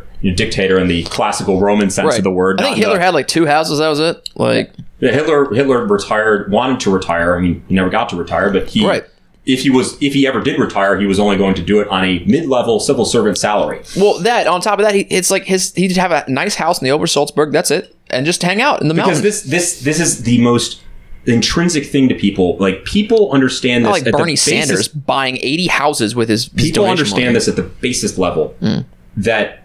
You're not serious about something if you're not willing to put everything on the line for it. Mm-hmm. All corporations are, before LLCs, are based on this principle. All business, like if you succeed in business, you make money. Yeah. If you don't put all of your money on the line, you lose everything. Right. It's the same thing in the courts. The entire court system is based on this principle. The idea that you cannot introduce evidence without a witness there who's going to stand there and say, I agree that this evidence is true. I was there. I saw that evidence. They swear in court. I swear to you that this thing is a legitimate piece of evidence. It's a true transcript. It's a photograph that I saw. I'm there, whatever, or that I took. Yeah. And they're putting their reputation on the line. Everything is backed by reputation in court. And there's a very good reason for that. And you know, with like, I don't know, an academic disputation, perhaps something can be introduced that is not backed by a witness, because everyone agrees that we're trying to find the truth here and we're having a debate to figure out what the truth is. That's different. Right. When we're talking about politics, we're talking about the highest stakes, who runs the society, who decides who gets to have what social position, what money, what rights, what duties. Yeah. The biggest questions, obviously, those cannot be decided by somebody who isn't willing to risk everything. Right.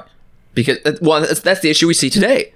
I mean, look at the degradation of the United States over the years. Back in the day, you had generals and you had politicians that were ready. I mean, George Washington and all of them, obviously were going to be hanged if they lost. They literally risked everything, like all of it. Their estates, and that's the thing. People might not realize this, but I mean, some people do. But the founding fathers they had social standing. They were aristocrats at the time. Yeah. I mean, Washington had, like plantations and everything else in Virginia. Had he lost, he put all of that on the line. His wife, everything else. Like, had he lost his kids were going to be poor. Like, he was going to be executed. His kids would have been killed too. They would. Yeah. The crown would have totally just strung them all up. You know, the whole thing. So they would have burned his fucking crops. They would have killed his kids. Yeah. I mean, probably. Like, for him specifically, yeah, for sure. Maybe not everybody that was involved, but still. I don't know if that's still. There used to be something called. Oh God! It was called Poison of the Blood or Blood Treason or something. Right. Yeah. It was the concept that if you're the son of a traitor, you too are a traitor. Right. Yeah. And now the crown might not have done it. I don't know. Maybe they'd done away with that by then. But your point stands. Yeah. Like, even if George III wasn't going to go after his family or whatever the heck, the other loyalists that were in Virginia would have, because we saw that happen throughout the Civil War or the Revolutionary War. Right. Like you had brothers and sisters and killing each other, neighbor to neighbor, whatever the hell else.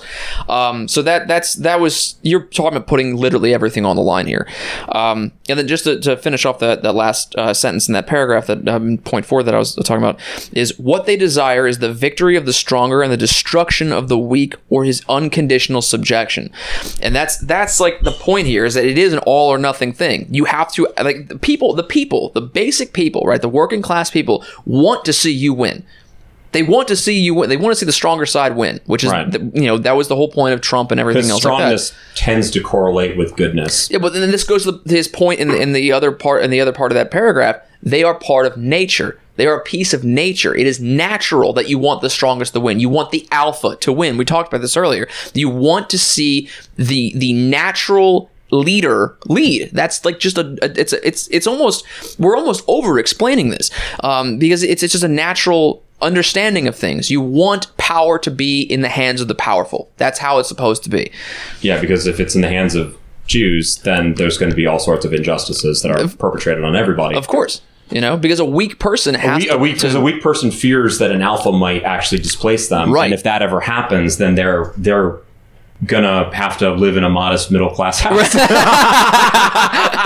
Oh man, I don't get actual champagne. Oh no, I don't get to bang tranny prostitutes and like trade and kids with Epstein. Quaaludes. Oh no, my child sex slavery ring fell apart. Oh no. But yeah, no, that's the problem. Is that so people are of nature and they naturally understand these intrinsic truths, which is that power comes from alpha mentalities and alpha genetics, which is honestly why Trump won over Hillary. Yeah. I hate to say it, but that is why, and then he does have that real alpha energy, but not to say that he is. He turns it over to his Jew nephew. So but that was part of the lie. That was part of the great lie of that whole thing, right? And then so that then brings us to point 5. Okay, point 5.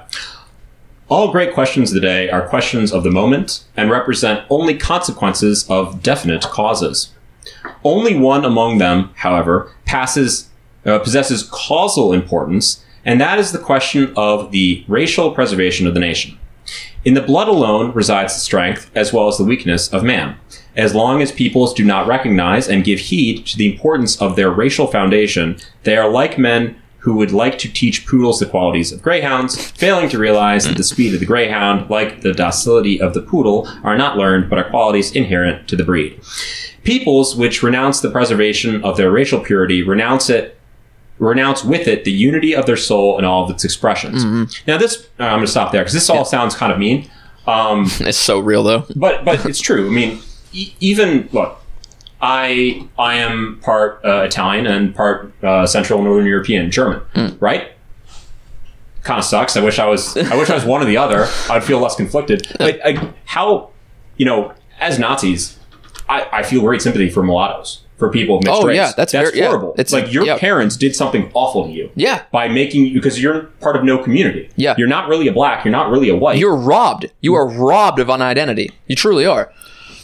Same thing with half Asian, half whites. I mean, any mixing of the races is intrinsically cruel to the offspring. It is, and it's immoral. And it goes to this immediate pleasure stuff we were talking about earlier. You're engaging in these basal hedonist nonsense or whatever, and it's like, okay, you just want to go have sex with these other races, right. And people strong man, Nazis just want to kill all mulattoes. It's like, no, you want to forbid people from creating mulattoes. Yeah, like you are going to, this is cruel.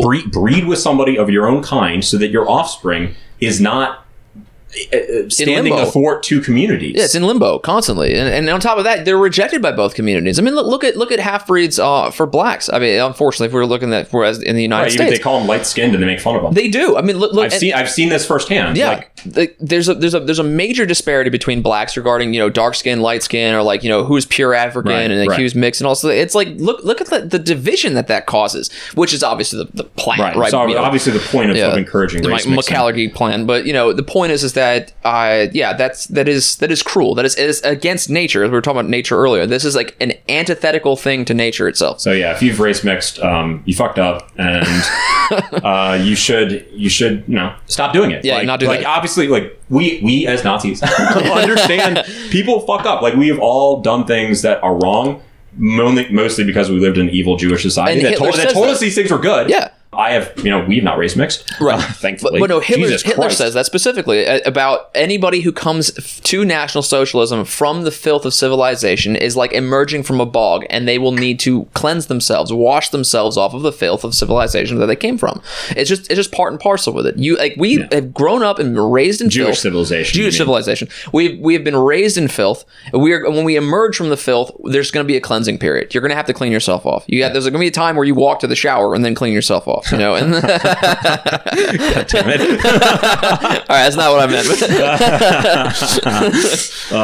But yes, continuing then. The divided state of the nature of people who are mixed race is the natural consequence of the divided state of their blood, and the change in their intellectual and creative force is only the effect of the change of their racial foundations. Anyone who wants to free the German blood from the manifestations and vices of today, which were originally alien to its nature, will first have to redeem it from the foreign virus of these manifestations. So,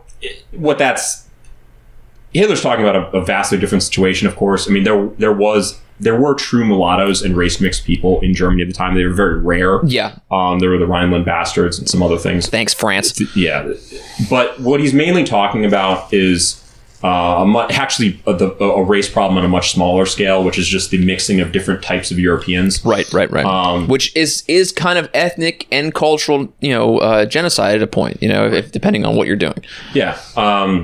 So he is against the mixing of people of what they used to call Nordic blood with Mediterraneans and with Alpines, people of different physical qualities, different cultural backgrounds. He wants to keep them separate. Yeah.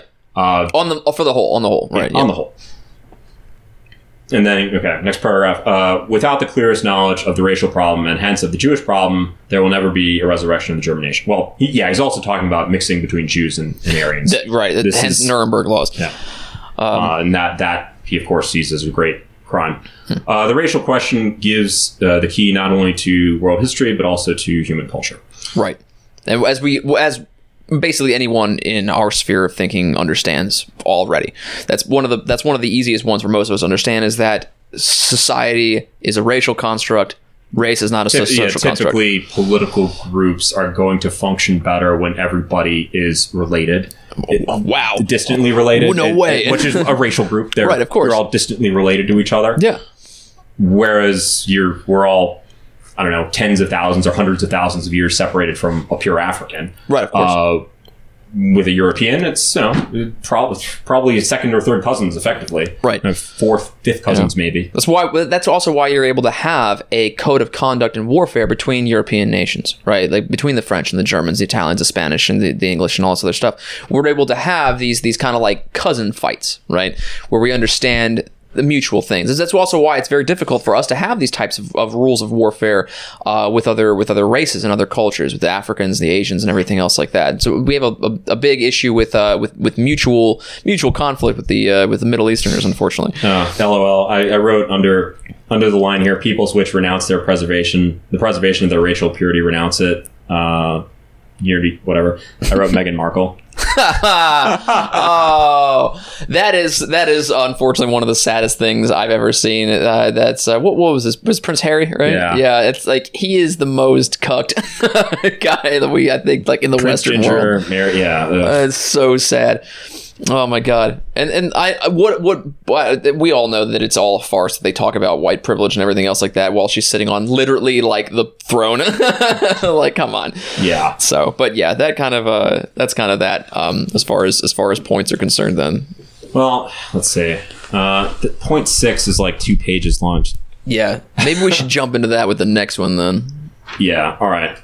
Let's wrap up here. So Hitler's main point. Let's actually have that discussion where we apply this to the American political conditions. A real wrap up here. First of all, as we pointed out at the beginning, Hitler's emphasizing working class. You need to go. Working class people need to be the basis of a movement. Mm-hmm. You can have some intellectuals as long as they work out. Right. You need a few. You can't be a Luddite movement. You can't be anti-intellectual. But generally speaking, you need working class people. What does that look like in America? Because, like we said, you can't. They've specifically designed America so that you can't do a National Socialist revolution among the urban working class, because there is, for all intents and purposes, no urban working class. You almost have to go out into the countryside and start organizing in small towns and work your way in on the cities. Is really the only way to actually follow or to apply Hitler's strategy to America. So that is the kind of thing, though. Is that where does it lead? Well, how the other thing too. So Hitler talks about leftists, right? Now let's exclude Antifa for a second. It's funny. I had a dream last night where I was like, some Antifa were attacking me. I was like, got into an elevator, and Antifa were attacking me. But so they were like a good dream, right? Yeah, it was a good dream. They were like. I basically just like held on to the guy because he was like kind of shitty at attacking, and I just started like telling him why he should be a Nazi. It was a premonition, Greg. I don't know, it was weird. And then they started fornicating, and I was like, oh my god! I just like left with the leftists. Yeah, they just started fucking each other, and I was like, yo, this is gross. And I somehow like got away. It was. Maybe that's a metaphor for what life is actually like. It's like you try to explain to these people about National Socialism, and they're just engaged in buttfuckery instead. They do. It's like, exactly what they do. You know. So leaving them out of the discussion for a second. I think if Hitler were looking at the situation today in America, he would identify, of course, working class white males. He would identify military veterans. Yep. But he would also say, you know what your other core group is? College kids. College kids, white. Because that's basically working class these days. That is, it's not like the old days where those were only your bourgeoisie went to college. Now everybody goes to college and gets like raped in debt. Right, no shit. So lots of people are going to college who are working class or who will become working class. And they're also not leftists, but like that's what they've been for the most part brought up with, because they haven't really necessarily thought about it. When you say the word groomed, you don't really think about it for the most part. I mean, there's a few people who maybe turn up to college as conservatives or radicals of some kind, but for the most part, people are just generic. Yeah, but liberals. then they leave with nose and nipple piercings and pink hair. Yeah. So you can tell though that the system is specifically prevented anybody like us from going to colleges. George Lincoln Rockwell, commander of the American Nazi Party, greatest American of all time. God rest his soul. He used to give speeches at colleges all the time. Mm-hmm. This was back in the 60s, and this was possible, and free speech laws were being what they were. Actually, there was real. no Antifa, or there was Antifa, but like the police kept things under control. Right. You could actually do that back then. He did dozens of these college tours. I mean, he did them all over the place. And there's some recordings you can still find of some of his talks where he's talking to a leftist kind of liberal but curious audience wearing a swastika armband. That has been tried recently, and as yes. As we all know, that is much more difficult because the system will not let you do it. Right. They do not want you going to colleges and spreading you put up anything antithetical to the mainstream. You put up stickers at a college. You get, I'm banned from like a couple schools for life. But you're lucky you're not in jail for that kind of stuff. Actually, no, I'm banned from American University until, I think like last week. I think I'm actually good to go back. Whoa! But no foreshadowing. There are all kinds of institutional obstacles to political agitation at colleges. Mm-hmm. Colleges are anti-free speech zones.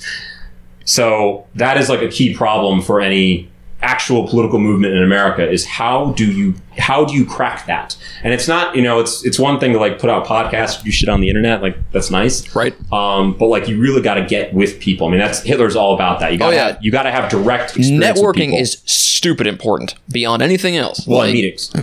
Meetings.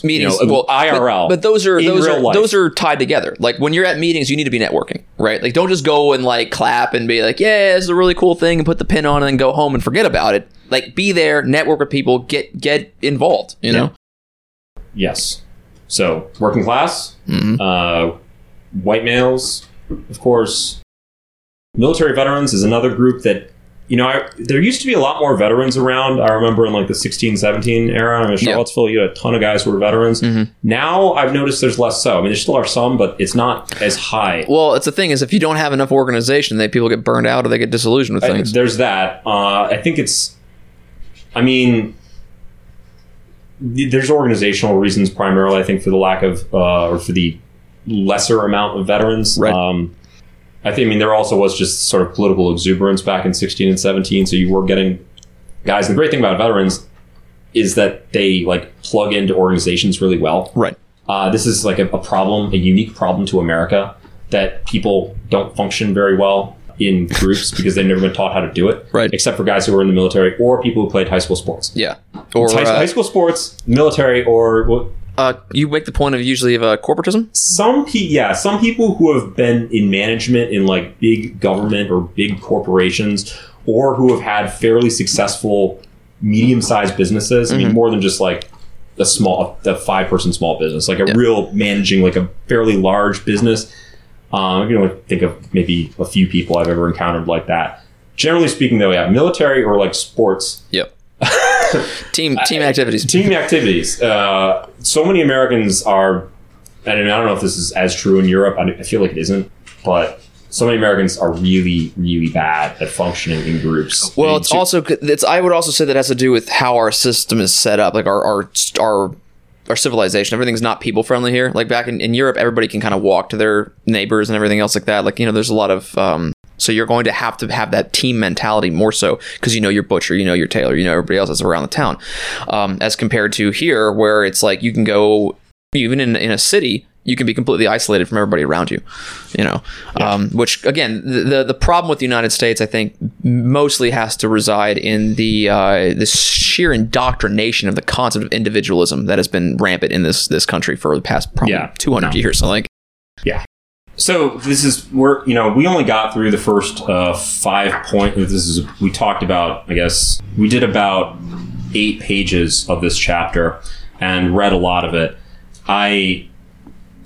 We are going to go through the rest of this. It's probably going to take another 2 episodes, I think, to go through the rest of this chapter. Mm-hmm. But this chapter is absolutely brilliant, and maybe not for a person who's first becoming red-pilled. It probably would be sort of obscure. And it's a little heavy for that. But somebody who's actually participated in politics, been to a meeting or been to a street rally or something, reading this, you really start to see how things have to be done and how things aren't being done and haven't been done in America. Well, I mean, I guess you could say Pierce or Rockwell. Pierce and Rockwell knew this stuff, and Rockwell read this book. I mean, I don't know about Pierce. I'm sure he did as well. But Rockwell read this like a dozen times. Right. Like he knew this stuff backwards and forwards. A Bible. And so, yeah. But I highly recommend any of our readers, if you don't own a copy of Mein Kampf, you're wrong. Our listeners, if you don't own a copy of Mein Kampf, you're wrong. You just go out and grab one, though. If you don't have one, you can feel free to follow along with us in these episodes and read over this stuff. It's extremely important, but I highly recommend anybody listening to definitely read the book. It's just one of those things that is imperative. Yeah. So until next time, Heil Hitler.